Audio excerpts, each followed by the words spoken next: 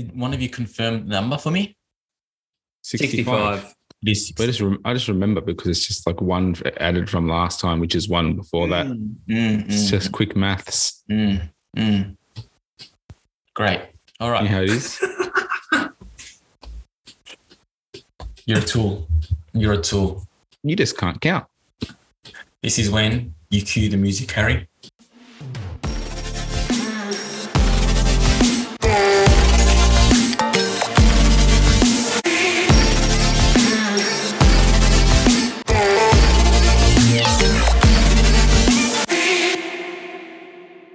So let's be a little bit energetic. And good evening, guys. Welcome to episode number 65 of the Racing Line podcast.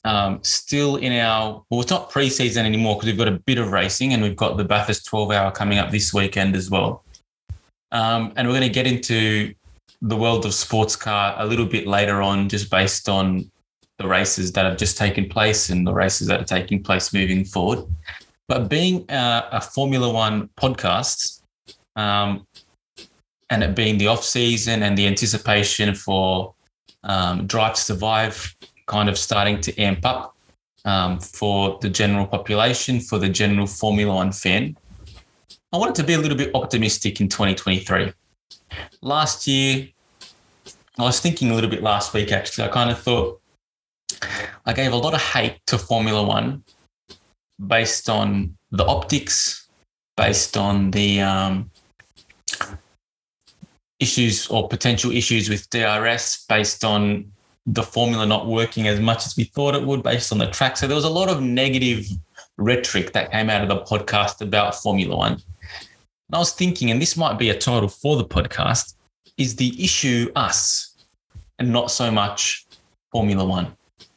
Elaborate. Oh, by the way, the whole team's back for the first time in ages. Yeah, which is good. That's true. That's something that is a reason to celebrate. So welcome back to Joseph and Harry joining me on the pod for the first time in about 3 months, 4 months. It is exactly 4 months because my little boy's 4 months today. But let me elaborate on my... It's about time you got your priorities straight. Pardon? It's about time you got your priorities straight. He literally just went to bed. He almost made me late tonight. But let me elaborate on this idea that I had before. And it's this. The modern sports fan, whether it be a basketball fan, a football fan, kind of someone under the age of, let's use 25, is more interested in people than teams, I think. And I think there's a case to be made for people being more interested in Steph Curry and LeBron James and Tom Brady than they are in the teams that they follow. And they will change teams with these sportsmen that they follow. Now, you might be saying, what does it have to do with Formula One? Let me bring it back to Formula One.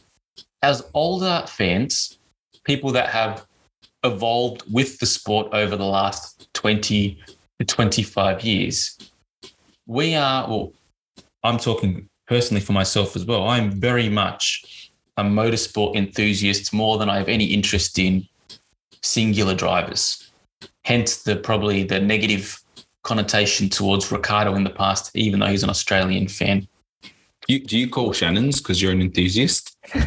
But with these younger fans and the new breed of Formula One fan who has been engaged in the sport purely through Drive to Survive, they might not be so interested in how passes take place.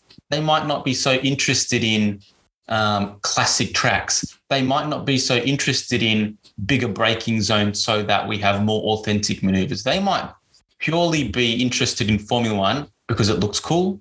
They might have played Mario Kart growing up, where you've got all these different bits and bobs where you can go faster than the person. You've got all these little strategies that take place, advantages in the race that kind of give you your boost, etc. How good would it be if they started throwing banana peels at the mate? It would definitely change the formula. I'll give you that. But just to finish, is Formula One fine for the new fan? That's obviously that it is bringing in, because the price of Formula One, and we'll get into this a little bit later on as well, has skyrocketed based on how much people are willing to spend on it now, based on the consumer base, based on the amount of eyes watching the sport? And is it us, the older fan, the more traditional fan, that kind of needs to look at Formula One with new eyes and see the success that it is? Now, that was a very long-winded introduction, but I think it gives us something to discuss. You're like the Jordan Peterson of motorsport podcasts, man. You just delve so deep right there. I want to hear your opinions on that idea. I think your point has got some legs to stand on. I think more than anything, when anyone grows attached to a team, a player, a motorsport driver, realistically, your brain sort of just has to attach to a story. It usually just attaches to a story or a feeling, like initially, and you sort of gravitate to that. So I think what Drive to Survive probably does very well is it puts the characters that play on a weekend in a story, and depending on whose sort of charisma or character you gravitate to, whether you like the super happy jovial guy, you like the more stoic kind of person, you just like a team's colors, and you might end up liking Gunther Steiner, and then you sort of build an attachment to Haas. So however sort of that cookie crumbles, I think what that allows, it allows a person to build a emotional connection with a team or a driver, either or. I just don't think that what Drive to Survive has after that is unless you just want to use it as sort of entertainment to watch it once a year, like you watch Stranger Things and say, oh, what happened this year? Like a yearly sort of binge. If you actually take the sort of deep dive into then following the sport, number one, I don't think Drive to Survive stacks up to sometimes how good a championship can be. Number two, you then sort of see where it was fictitious or where the bullshit starts and where it stops. And then also after a certain amount of, I don't know how many years, I think you either have to make a connection with the sport or it's going to be superficial. So unless you want that superficial fan or unless the fan wants to just have a very base level connection. Well, let me throw this to you then, H. Growth in there. Let me throw this to you then, H. So Joseph's kind of just said that there needs to be a connection that's fostered and built, starting maybe with Drive to Survive and then moving into the sport. But if you just have a casual fan who purely engages with Formula One once a year in February to watch the season of Drive to Survive, is it still doing its job? And an argument can be made that yes, it is, because it's still getting eyeballs on the sport. And is that maybe the more effective way for a casual fan to engage with the sport? Well, yes, I think that is Formula One's plan, because as we've seen, Miami, Vegas, and Coda, like we know that they've wanted to infiltrate America for years. They're all sold out, and the ticket prices are astronomical, and they're still sold out. To your point, though, I did see a video the other day. Some person did a poll this time last year about who everyone's favorite team was, and McLaren was up here.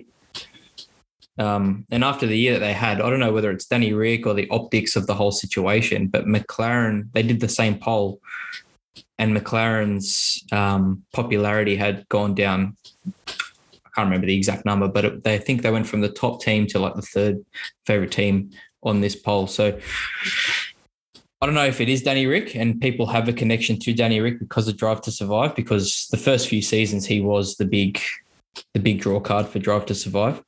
But I do think that people are attaching themselves to drivers at the moment rather than teams, because you got someone who, we grew up loving cars, you know, McLaren, you love Williams, Joey, like we've had our teams since we were young.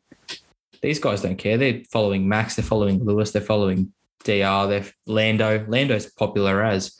So I think, where does the sport go if Drive to Survive wanes, the popularity wanes, and these drivers start to tail off like DR, who's not in the sport this year? Well, where does it go?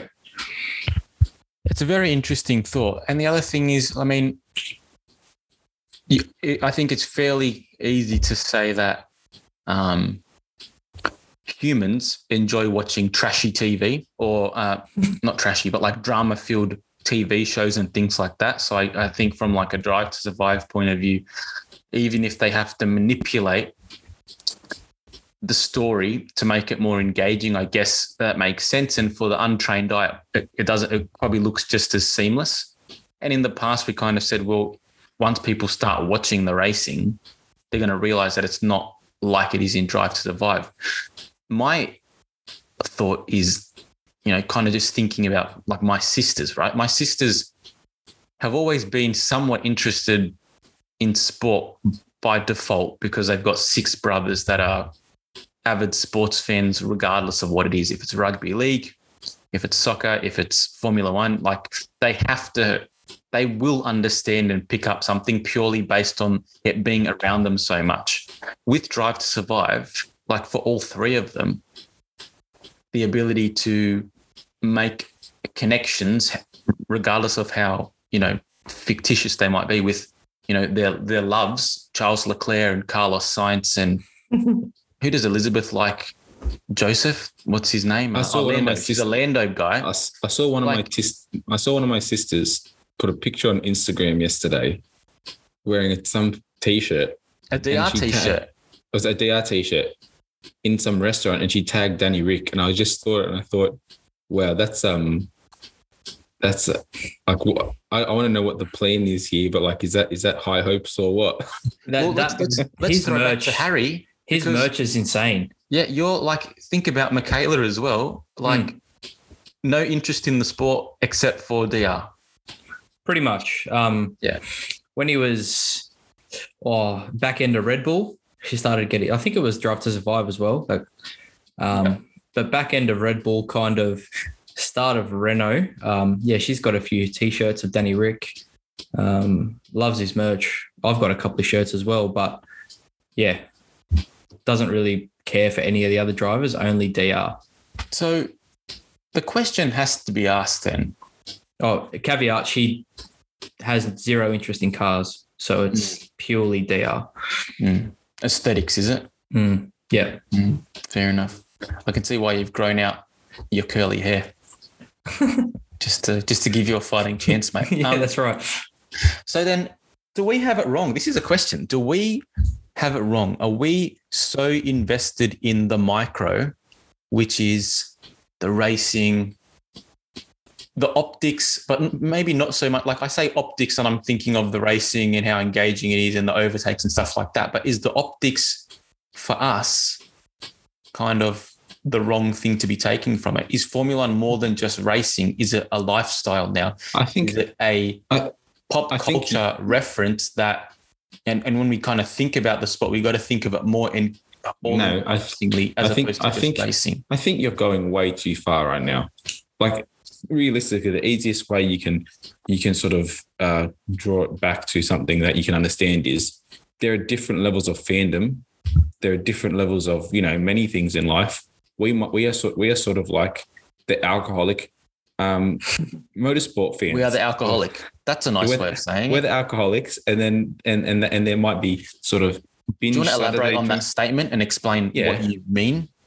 So like we are always waiting. Like we live in wait for the next race. When one race finishes, the only thing that comes next is the next race. When's the next race? Except once you get to race 18 out of a 24-race season, then you're like, gee, this is becoming a sport. While you're having fun, you're like, when's the next race? And then that race finishes, all right, when's the next race? When can I get my fix again? So we're like the alcoholics. We can't stop. But then you might have your sort of binge drinkers who sort of follow it on and off. You can have your social drinkers. They have a big night every now and then. Yeah, you have your social.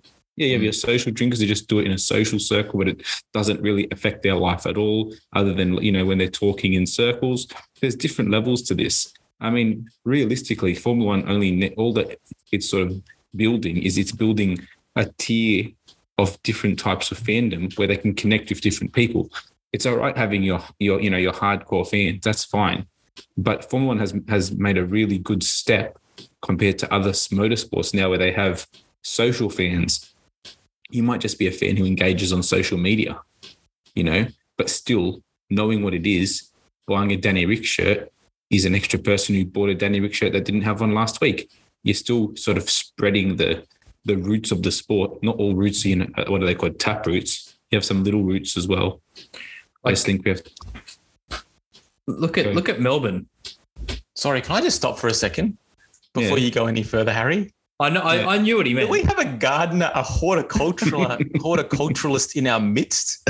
This guy is drawing connections between Formula One and taproots.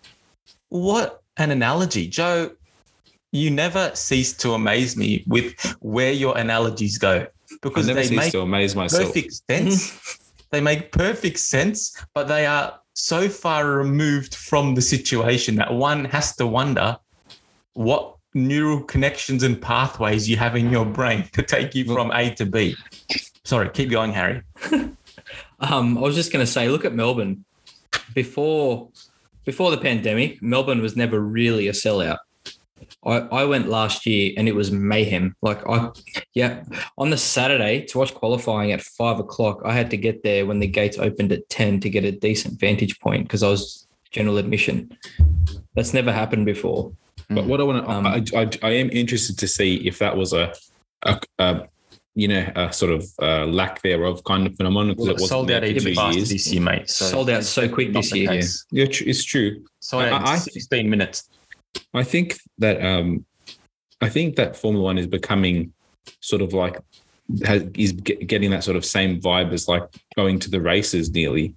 It's it's like a cultural thing. Yeah, it's a thing to do rather than only for people who want to smell fumes and get and try and get a hat sign. You don't really have to be interested in it all the time to go and enjoy the races. There is so much stuff you can do there. You don't even have to watch the race and you'll be entertained. But like realistically, it's actually quite hard to watch the race live.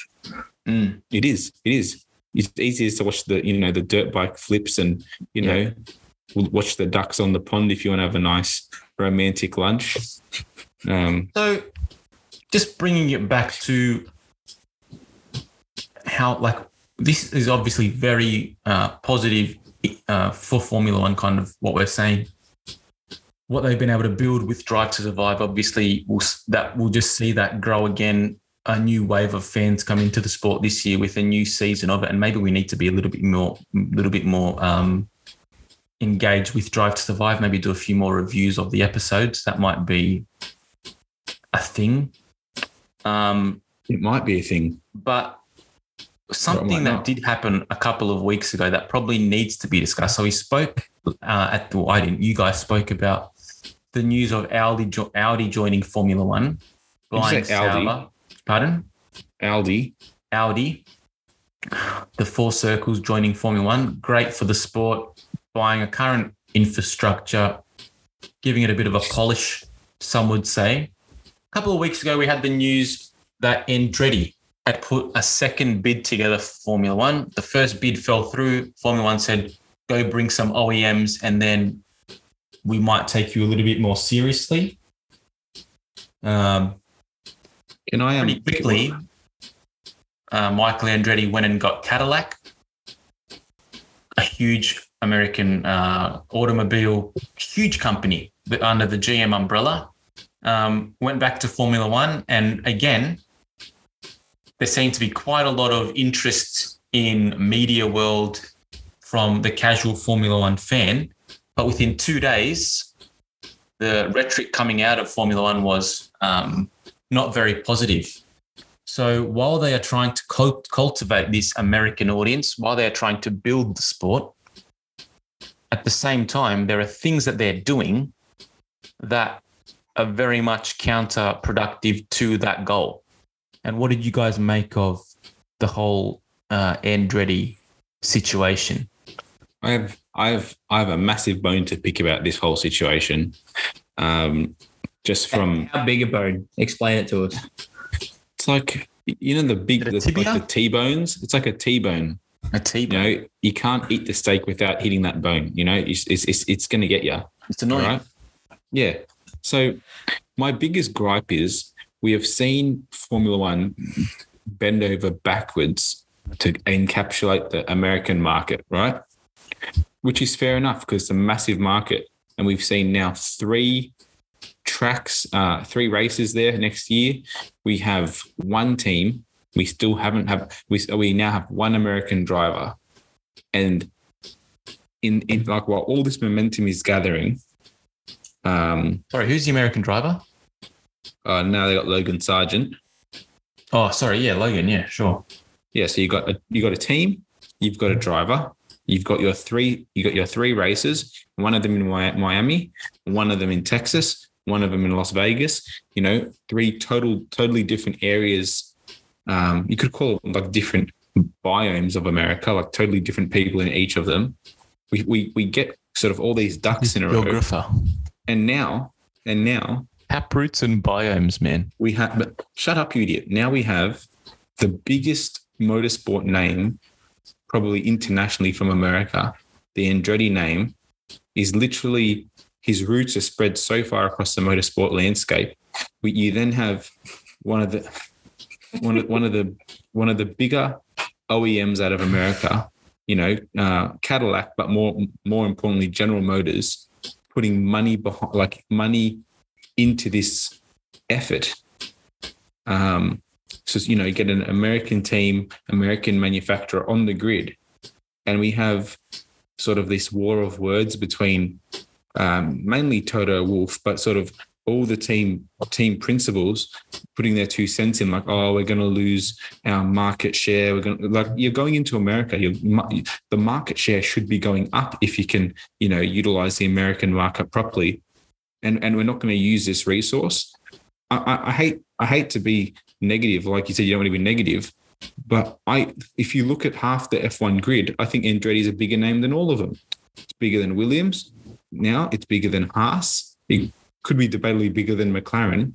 And with all the new sort of projects that they've undertaken, like we've seen, Andretti isn't aligned with, we're going to talk about later, an Acura Honda sports car. He's got his roots in V8 supercars. He has his Formula E team. He's got an IndyCar team. I think I'm missing one still. And now he wants to get into Formula One. This is, I think, such a massive, like an easy slam dunk for the sport. It's time for the guy in charge. I can't remember his name. Is it Salbin or something? To put his foot down. Yeah, put his foot down and let this happen. He's FIA actually. It's really scary. It's the Liberty Media Group. Chase is gone. It's Stefano Domenicali, but how much sway does the FIA have? Because he clearly wants Andretti. Well, I think I was reading this week that Formula One or Liberty. Well, firstly, Formula One falls under the FIA. It's like FIFA. Yeah, Formula One falls under the FIA umbrella because it's a world championship and it's a like internationally registered competition, so it falls under the FIA. However, the FIA sold the rights of Formula One to Bernie Ecclestone in the 90s. So even though it comes under the jurisdiction of the FIA, Liberty, who obviously bought it off Bernie Ecclestone, have the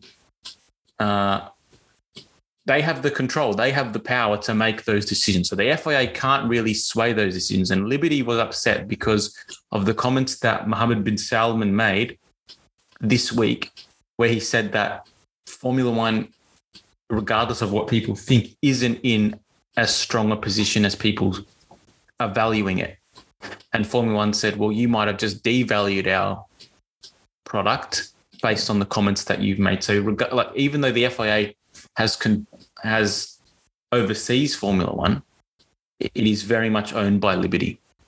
They did value it at $20 billion. There's probably something like, well, how much was the Saudis going to buy it for? Wasn't it 400 million or 400? Was it that much? 14 billion. For some ridiculous amount of money. Formula One have valued themselves at $20 billion.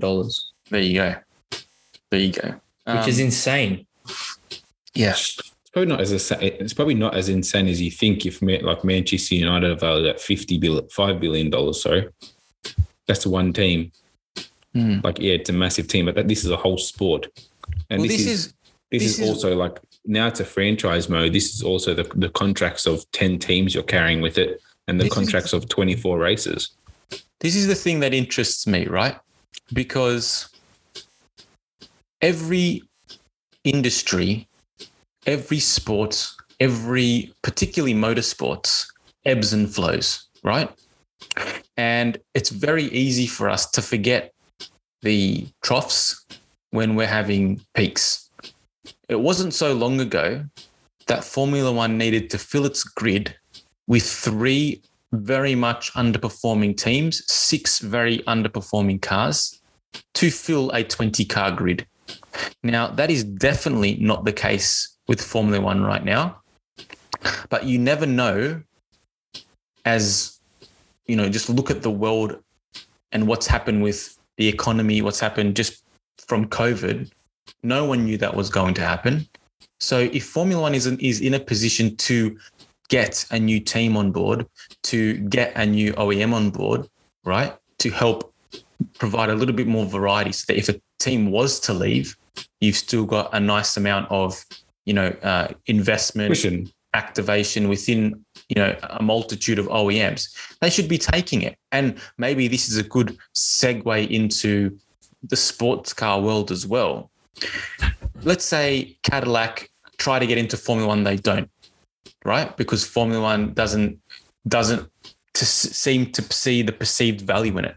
All of a sudden, whether Formula One wants to, consider it a competitor or not, the WEC has a formula of its own that is exceedingly attractive to more and more manufacturers because it has a real cost cap through the controls that it's put in place to help develop cars as effectively, as easily as possible.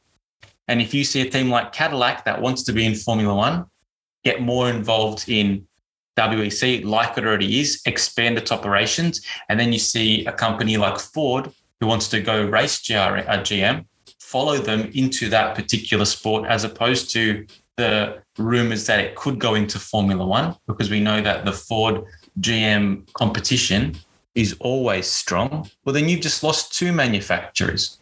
So I think Formula One needs to be a little bit more forward thinking in that regard, that you never know when the next trough is going to take place. And quite frankly, the real thing that needs to happen is these team principals who have huge amounts of shares and ownership stakes in the companies that they're owning, they're the ones that are actually calling the shots because of the vote that they've got in the decision-making of Formula One.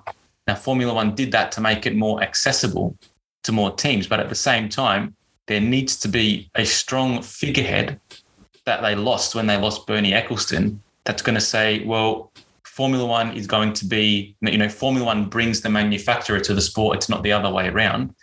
Formula One is the only motorsport I can think of internationally, out of all motorsports. I'm trying to think hard now, that I think its grid hasn't grown in the last 5 years, and every other motorsport I can think of has either supercars, but it's for exactly the same reason, but on a much smaller scale. Well, even if the grids haven't grown due to the wreck sizes, there are more teams involved. So the teams have shrunken in size, which has allowed more teams to come in. But Formula One is like, there's that adage. If there's no mediocre, if you're not growing, you're dying. So there's no maintaining. And Formula One has been growing in terms of the amount of places it's visiting, the amount of money it's bringing in due to the races. But realistically, you can have 30 races lined up, but if one team pulls out, you then have a really substandard looking 18-car grid. I don't understand, like, I don't know if it's a perception that 20-car grid is the perfect size grid, because the 20-car grid was a small grid until, the last, maybe 8 years or something. 24 cars was a normal grid for a long time. Do you think the last financial crisis has deterred Formula One into allowing more OEMs in? But wouldn't you want wouldn't you want more OEMs after a financial crisis? Well, think of last time. Yeah, well, they lost a lot of them last time, but Yeah. the ones that they're now adding are not like Mercedes. We were going to add Porsche. We're adding Audi. We've got Ferrari. Ferrari won't leave because of the pride aspect. But like realistically, another financial crisis, that's a lot of money for and these are all boutique manufacturers. General Motors is a company that sells the most bare bones car, like the cars that you sell every day. Like they're like the Toyota of America. Why would you not want a company like, yeah, they're branding as Cadillac, their exotic car, but this is a brand that owns a lot of different, lower market cars, which sell a lot more cars than your boutique cars do. I fail to understand the logic of it. Yeah, Cadillac is a great name. It's probably not as exotic as Audi. It isn't. Andretti is a great name, but you're not just bringing in, you're bringing Andretti and Cadillac, a great name, like in racing, and GM, which has never been in Formula One. If you can't market this slam dunk, you've got to be like the most useless marketing team on planet Earth. Do you know, since the financial crisis, the only OEM that Formula One has brought in, It's and Mercedes. they left because of the financial crisis, they brought in Mercedes and they brought in Honda. And Honda came and left since that crisis. Well, Mercedes is the old Honda team. So if you look at the most closely related industry would be MotoGP.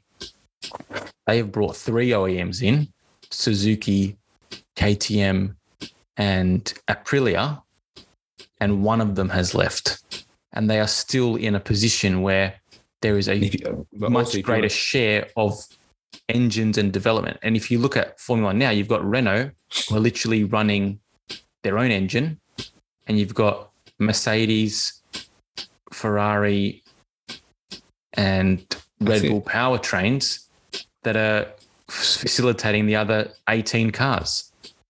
But it's not even that. Like we saw this year, a team dropped off the grid in MotoGP. No one batted an eyelid. There's so many bikes. There's so many competitive bikes. You could lose. You could run, like you don't want to, but realistically, you could run a field of Ducatis in MotoGP and the product would still be awesome. Like Formula One's product, I think, is good. It's not that good to lose OEMs, but also Suzuki left. We already know now there's going to be another Yamaha team in there next year to fill up those numbers straight away. And realistically, no one's really sort of stopped thinking, what's going to happen? But if the same thing happened to Formula One, it would go into sort of low level. It would lose a lot of that value that it's got. Or would it? I think it would. I've never heard anyone say that 20 cars is the perfect grid size in Formula One. I don't think I've ever heard anyone say, this is the sweet spot.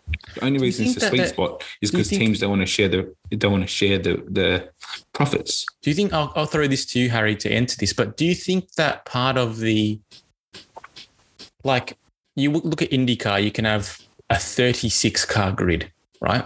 And like we look at it and say, this is phenomenal. It's great racing. It's engaging, like all the way around the lap. But, this whole notion of Formula One and its prestige and its elusiveness and its kind of the mystique that surrounds it, is there some level maybe in the teams and Formula One itself that doesn't want to allow more teams in? Because, yes, you get a bigger grid, which is awesome for us, we think, and awesome, we think, for the sport. But then does it detract from the elusiveness of it? If you've got another team that wants to come in, we say yes, and you've got another team that finds it more valuable, then they want to try and make a bid as well. So is part of it, and I don't think it's right, but it's part of the thinking maybe that they've got to maintain some level of it's difficult to get into this field. I see your point. I'm not saying I agree with it, but I'm just trying to justify their decision. I see your point, and I understand the whole mystique. They want to, all that kind of stuff. But I genuinely think it's all about the bottom line for these guys. Someone like Toto. Someone like Toto just wants, they got their team's best interest at heart, right? And they don't care about the sport at the end of the day. They just want their team to be on top, getting as much money as possible, keep developing the car, keep winning.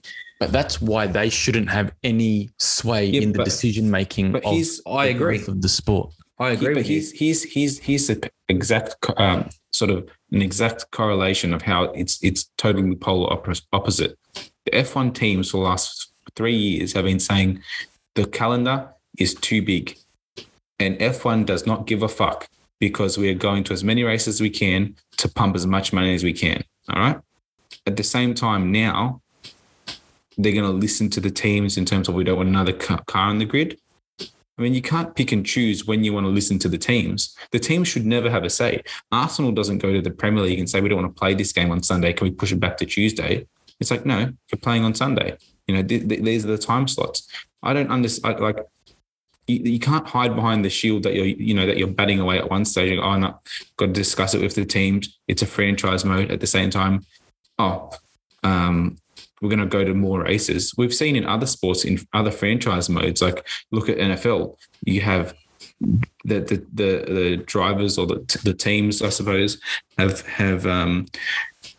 pushed down preseason games. They've negotiated a better wage in the adding of a extra playoff round. Like there's a sort of give and take with the sport, but in Formula One, it's just there's no give and take. It's just we'll use what's the best excuse possible for any for any given reason. But at the end of the day, it's like if you look at it for like 1 second, it's like, okay, money is the driver of this and money is the driver of that.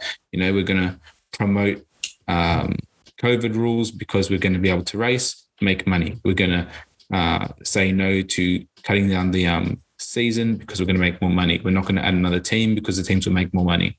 Can I throw one more question to finish this Formula One segment then? I sound so cynical, eh? No, but let me just finish on this, and I want to get both your opinion on this. Obviously, every venture is in it to make money, right? If it's not sustainable, it's not worth doing it. If it's not sustainable, then good luck growing whatever it is that you're trying to develop. So having a profitable outlook is by no means a problem, right? But when we look at Formula One and the decisions that it's made recently, they can say that they're trying to be more sustainable with the expenditure cuts for teams. And yet at the same time, all the new places they're going to are literally all about money, whether it's Miami, whether it's Saudi Arabia. There's talk of adding another race next year in Kuwait because they've just built an F1 grade track there. I don't know about anything else in Kuwait apart from petrol money as well. So it's pretty obvious if they were to go to such a place, number one, you'd have a quarter of the season in the Gulf. And number two, I don't think there's any other reason why they'd be going there except for the making of money. Is Formula One in a position where it might lose itself and its identity and its heritage in the pursuit of money? Because one thing, you can say whatever you want about Bernie Ecclestone. He made decisions to make money. He went to some interesting places, China, India, etc., to grow. Well, I guess his thing was to make money, but also to grow the sport in places where it hadn't been grown before. I'll give him credit for that. But never did it feel like he was selling the DNA of the sport purely for the buck. He never compromised. I can't say the same thing about the current owners. What say you both to that? Go H. There's only one reason to go to the Middle East for 6 races, and it's for money. It's not for the spectacle. It's that there's no one in the crowd. They always pan to the same 5 people that are cheering along in the crowd. The tracks, for me, for the most part, there's a couple women allowed there either. There's a couple of good tracks, but for the most part, I don't look forward to those races. Firstly, they're at shit times for us. Secondly, the tracks aren't that crash hot. Like Bahrain's all right. I don't mind Bahrain. Abu Dhabi's okay, but Jeddah's horrible. I don't know. Like, I think, is it going to get to a point where these owners take it too far and it kind of loses? To me, it feels like they're trying to have the best of both worlds by having a 24, 25 race calendar. They get the European leg, which is all the tracks that we love, like Spa. Even ones like Zandvoort have been pretty good add to the calendar recently. No, they can get rid of Zandvoort.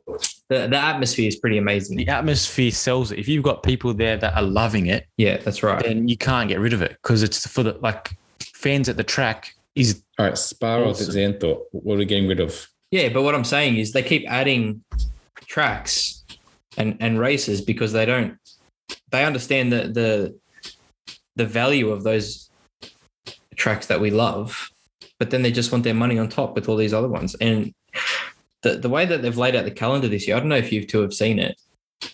They're all about the sustainability, but they're bouncing there is all over the world. Sustainable about how they are making it sustainable. Like the flight of the circus. Like they could very easily go continent.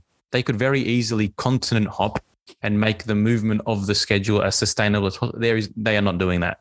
It's for money. A time slot for America at the start of the year, mid-year, end of year, and they've done a similar thing to the Middle East. The only sections of it that make sense were the older sections where you had an Asian season and a European season. Mm. Yeah. Well, apart from that, I think me and Harry discussed it last time. The only reason you do that is because you need to give your fan base in those places a cool down time to get excited again. Yeah, but Joey, they don't need to because the people in Texas will buy tickets in Texas, then the people in Florida and surrounding states will buy them in Florida, and the people in Vegas and California will buy them there. But you're not going to have someone. Yeah, but most people, if they can, you would be naive to think that everyone who goes to the Texas Grand Prix is from Texas.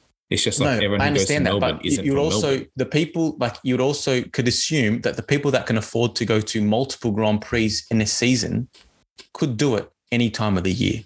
Yeah, but you would then be assuming that everyone has the financial capabilities to go to multiple Grand Prix in a season. I'm saying those who could do it whenever. If you want to fill up 400,000 people at every race, I don't think they're all going to back-to-back 3 weekends in a row. I would make the argument that Formula One could race in 3 different venues in America. Let's say the 3 they've got. Over 3 weekends. But why risk it? And it would be chock-a-block every week. And they could also make a spin on it and say, this is like an America's Cup, and you give a special trophy for the person who gets the tally over the next 3 races. Do you want to make it more engaging? Do you want to get more American people involved? Give them a small trophy. Guess what else they could do? Getting the most points in America. Guess what else they could do? They could let Andretti Cadillac race. They could. I think our positivity lasted half an episode. No, it's valid though. I think it's valid. My main gripe is, all right, so these teams want as much cut of the pie as they can get, right? Fair enough.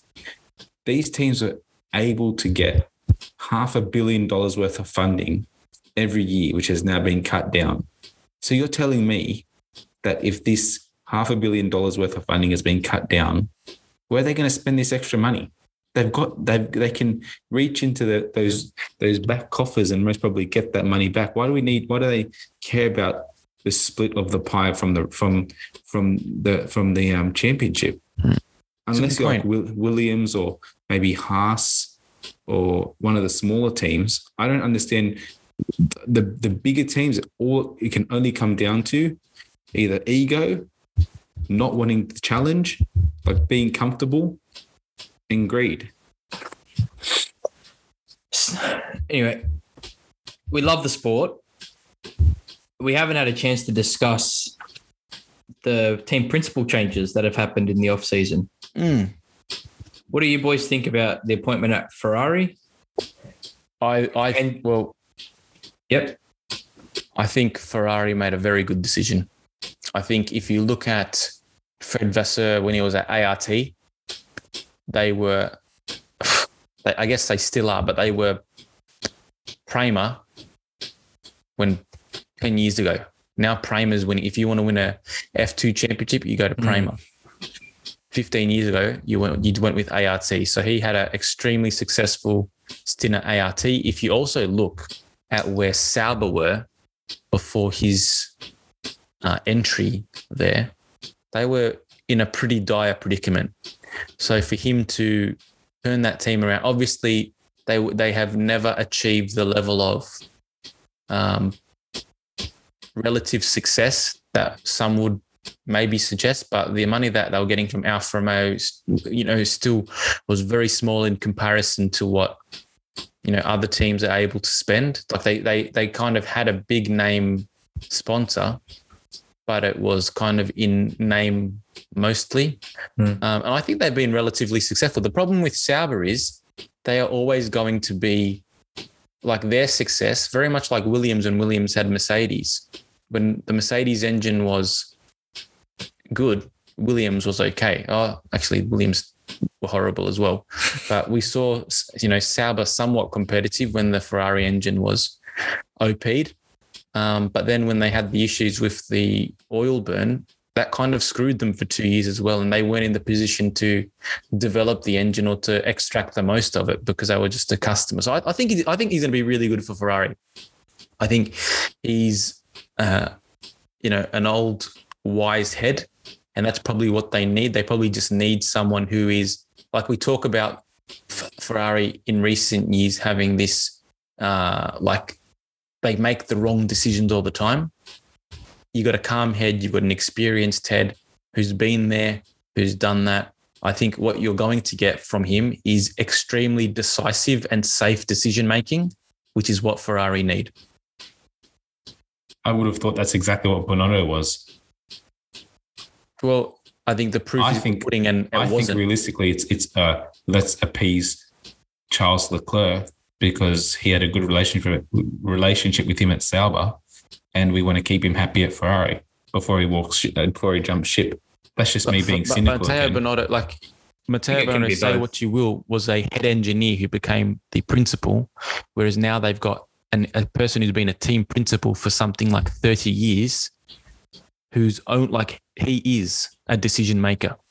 Whereas Bonotto went from being a designer, very successful one at that, to managing all aspects of the team. I don't know. I'm with that pick in particular. I want to reserve judgment. I've no dog in the fight, but for me, when I heard it, I was just like, seems logical, makes sense. Well, let's go from there then to Seidel at our Audi, Sauber Audi. H, what do you think? Well, apparently he asked Zach Brown to leave earlier in the year. So obviously Audi's had their eye on him because, he's got ties to the Volkswagen group from his Porsche days. I think he'll set up a pretty phenomenal organization. It's interesting. They announced that they're not actually putting in a team principal this year. It's like some sort of manager that's going to do it at Sauber. Isn't Seidel there this year? No, he's the CEO of Sauber. I think he'll be de facto team principal though. Yeah, well, it'd be interesting to see how that dynamic works. But what kind of impact do you think it's going to have on McLaren? Well, this is before we even talk about the obviously Andreas Stella is now the team principal at McLaren. Another engineer. I think the more telling situation is if Seidel thought that McLaren still had higher that they could go based on their system, based on their operation, and he thought it was more like he had a better chance of doing it with McLaren than Audi, I don't think he would have left. So why, they could have just offered him more money? No, because I think he could have gone back to Zach Brown and said, listen, this is what they've offered me. This is the thing I see in McLaren. Match me. And I'm pretty sure Brown would have matched him. What I think is that he sees more potential in the new venture, which doesn't fill me with confidence based on the McLaren trajectory of last year. Let me say that. I'll say this. I don't think Seidel has proved much at McLaren, and I was gassed up on him when he came to McLaren. And I think you were too.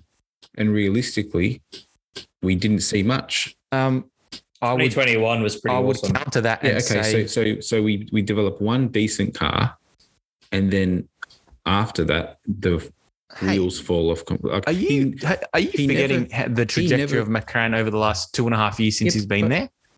It has been. I'm remembering this. Even we're calling last year a failure. The team, it was a failure. It was a massive underachievement. I disagree that it was a massive underachievement. You might be looking with rose-tinted glasses, but as a team, no team ever said so much and delivered so little in my memory. Like they are being very quiet this offseason. This year they are being very quiet, which there's only one way to be after the year that they just had. Well, sorry, just to rebuttal once more. We are talking about this being a I'll get to this in a second. We are talking about it being a failure of a season. And yet and I don't want to bring it back to this, but do you think if they had two drivers performing at Lando's ability last year, it would be the failure that we are calling it now? If I'm just going to say it like this, McLaren have been discussing winning championships. That has been the discussion around the team. That has been the aim every of the team for in every sport, in every Williams don't around the world. The goal is always to win. Our goal is to win the championship. Toro Rosso don't do that. Haas They don't have ambitions for that. Okay, but they should. Yeah, okay. They don't have ambitions for that. McLaren have ambitions to make a dent in the championship. And yes, maybe in 2022, they made a small hailstone dent in that championship aspirations. But realistically, for what they have been aiming to do, like publicly, they have not matched that. And okay, you know talk that about Red Bull said for 9 years that their goal was to win the championship, and they lost to Mercedes for 9 years. They were still winning races, though. They were still McLaren won races. One race. Okay, dude. There was no goal. There is a goal to win races, but there is also, and like you have to be realistic. If it was either McLaren speaking sort of hyperbolically, or maybe this is what we would like to achieve one day, that's fair enough. But the way they were speaking about it was, we are bringing in Seidel, we are signing Lando to a long contract, we are bringing in Danny Rick, a proven race winner. Yeah, it didn't work for Danny Rick. It somewhat worked for Lando, still hasn't won a race. I would say at the same thing, Seidel he's proved that he can make a competitive car in terms of we can be the best of the rest in terms of teams who aren't going for the championship. But other than that, I think I'm not going to call it a failure, but I'm just going to call it lukewarm. All right, moving on. He's proved nothing. My thing is they've promoted from within, from one of the engineers or head of whatever department he was that designed and built this current car, which is not that competitive performance-wise. That's concerning for me that they didn't. If Seidel told Zach Brown earlier in the year that he's leaving or that he wants to leave in a year or so, and the opportunity came up now, Zach Brown should have had a succession plan in place, ready to go. Don't you think? I think maybe Stella was the succession plan. Enough about McLaren. What about? I don't know how you fix it up. From I think you're naturally very mistakes. negative towards McLaren. I don't want to go into this argument anymore. But what about Capito left Williams and they brought in, what's his name? Was it James Vowles? Yes. From Mercedes? Yeah. Valtteri, it's James. That guy. That one. What do you think? Me? Yeah. I think we're fucked. Really? Yeah. At the very least, he's been exposed to the winning way. But I don't know. Like realistically, you want enough time to implement the changes to then influence your season. I don't see how they have enough time to really implement the changes that they need. I mean, I think, like for me with Williams, signing Logan Sargent was a safe bet, but it wasn't an aspirational bet at all. Like it's just gonna be another learning year for another driver. I think it was a safe bet. Like Who do they get? Limited. But I think it shows limited expectations. I think it shows limited ambition. But Yeah. like Williams as a team is supposed to have now this abundance of funding that now the American investors don't want to spend because the team has been shit. Fair enough. But they have not spent enough money to even give it a good crack. Like, okay, you're Williams. Let's just spitball here. You want to make changes? By the time last season ended, you have a new proven head ready to go off the bat. I don't know who it is. It's not my job. You have Daniel Ricciardo making more money than he is at McLaren. Come in and let's push Albon. Let's get you some good team leaders. Bring Danny Rick's friend, the physio man. Make everyone happy, and let's at least give this one good swing. Spend a lot of money and try and make a quick change. You know what? Let's come third last this year. Let's make a little jump. Instead, let's just swing. Let's just have the swing. That's the thing. Yeah, have a swing. Please strike in your eye. Because can I just say this, Joe? For the same, like McLaren, you can say talk the big game. They had a swing. Yeah, they missed. I'm not saying they missed. didn't. They struck out, perhaps. Yeah, but they had a swing. Yeah, but the difference is when you ask me what I think of Williams, I say it how it is. I know that we're shit. I know that we've got an ambition. I think I'm pretty objective. Pretty objective to McLaren. Yeah, you're not. All I'm saying is they have made no swings. They have made no changes to the system. They're playing it very safe. We've signed someone from Mercedes before. We signed the head of Mercedes after winning world championships, Paddy Lowe. Lowe, sorry. Yeah. And that lasted half a year. How did that work out? Too much power, but he had too much control over the whole operation. I think what Paddy, like, this is getting off topic, but Paddy Lowe was he was the person who thought he was the guy, but he forgot that it was a team effort, and he thought he had more input into the team's success than he probably did, because it was a well-oiled machine. He could come in and do it himself. If anyone takes anything from this podcast, I want them to take this. It wasn't just Claire Williams isn't the only person who fucked up Williams. Men have done it since then as well. So it's not a sexist thing. As a team, they have never had a sort of front foot plan about how they're going to get out of the hole they're in. Everything's always reactionary. I will let this driver go and then we'll bring in someone else. We'll take the money from this driver, but we never have a driver lined up. So that when you get rid of the Latifi, who's sort of, we're taking their money, and now that we've got the money, we're going to keep him there for an extra year. The driver market goes stale. We never have someone on a new contract at that time. And now we've got, I've got nothing. You know what, Joe? I would argue even that before Claire Williams, that was the Williams model from Rob Smedley, from as far back as when they had their Japanese drivers, because they always had a driver that was bringing in big coin so they could go racing, and then they would have the prospect or the driver that they wanted to race. But that was Nakajima. That was you look at our young drivers. What's the other bloke? What's the other Japanese name? Nakajima, and it was Maldonado. Kobayashi was never with us. It was Stroll. It was Latifi. It's Sargent now. That has been their model for the better part of 20 years. If you look at the young drivers that Williams have brought in, you look at Stroll, he's got podiums at Williams. You look at Rosberg, end up becoming a world champion. I know you don't like Stroll, Harry, but he does have podiums at Williams. You look at Maldonado. Was it one? Race 2. You have Maldonado, race win for Williams. Until Latifi, no one was consistently that bad and showed that little for that long and still never lost their job. But the last time that Williams had a driver lineup that was purely based on potential as opposed to someone bringing in money was Mark Webber and Nick Heidfeld.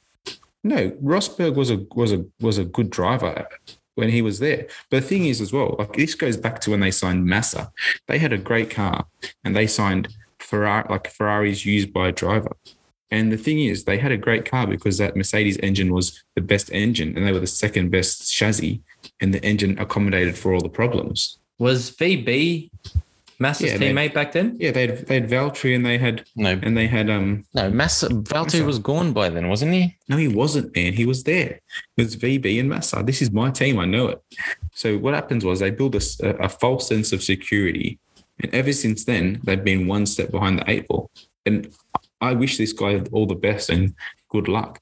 I just don't see him having the time or the tools, if what these guys are saying is true, to turn it around. But who do you say driver-wise? DR was quite clear in saying he didn't want to go to the back of the grid. Yeah. Rule him out. Who else do you go for? Objectively? If it was my job. Mike Schumacher before you go to Logan Sargent. I wouldn't even. I would have chased one of those young guys from IndyCar, one of those winners. Yeah, why not? Like if you're gonna bring an American, as in Logan Sargent, why not go for the top G American at the moment, who at least everybody is getting excited about. Fair point. We've got Logan Sargent, an unproven winner to this date. I think he's won one F2 race. Or you have an IndyCar winner, has been involved in a championship fight, 2 times Daytona 24-hour winner in Colton Herta. And for some reason, he's not good enough to get a seat. Just swing. Just make a swing for something that, you know what, if it hits, it hits. But if it doesn't, at least, you know, your driver isn't 7 seconds behind everyone else and only has 2 memorable performances in a wet qualifying and a wet practice. So that's all he has. And decided the 2021 championship. Yeah, sorry, I forgot that. I forgot we had George Russell. That was a good bit of business, and the poor guy was in the team at the wrong time. Yeah, but even that was more fortuitous based on their alliances as opposed to them seeing talent. Like obviously they saw talent in him. I think Mercedes equally wanted him in a car. I think them bringing Albon as well showed the same kind of foresight into bringing a bit of talent in as well. I think two cases out of 10 problems we've just mentioned is not enough to get you off the bottom of the grid. So I think if there's one common thread throughout this whole podcast, when we think about the desire for Andretti to come into the sport and Formula One sitting on its heels, when you think about obviously these teams. I want to jump ship. That's why. I want to jump ship. Me. Well, I think we've got to talk sports cars next week now when we've got the Bathurst 12-hour as well. Yeah. You want to give them a 90-minute podcast. 60 minutes is nice. 90 minutes is too long. So I reckon we save Daytona for next week. We'll do a Daytona and Bathurst one. I think so, because we ranted way too long. So I think it's because we love it, boys. That's why. The common thread of this podcast, the taproot, if you had to call it that, has to be have a swing. Positive vibes. Formula One, have a swing. Whether it's a new team coming in, trust that it's going to be good for the sport. Trust that it's going to build the exposure, that it's going to build the revenue, that it's going to build. Trust in what you've got. If it's these teams that are racing, talk your big game. Hopefully you can back it up, because from what the boys have said, McLaren hasn't backed it up, and McLaren didn't deserve to back it up last year purely based on the liveries that they presented. But to finish off, have a swing. Harry, Joe, it's bloody good to be back on the pod with you both talking Formula One, talking the sport that we love. And Tristan's back next week, so we'll have even more opinions. Tristan will be back next week. Yep. So good to have him back again. It's been about 4 months for him as well. So I think we'll leave it there, boys. Happy days. As I would normally finish. Sorry, that was a little bit of a delay. I forgot I'm a little bit out of practice still. But please like, subscribe, share, follow. Just keep spreading the word. We really appreciate it here at the Racing Line podcast. And also, we forgot to say it, but if you are watching the Bathurst 12 hours next week, please keep an eye out for that Calypso coloured Valmont Racing Mercedes on the mountain. And if you are lucky enough to see it in pit lane, look above the front tyres and you will see our Racing Line podcast I think logo. it's behind the front tyres. Behind the front tyres then, which is pretty exciting. So thanks so much. Have a great night and we'll have some more content for you next week. Cheers, boys. Thanks, mate.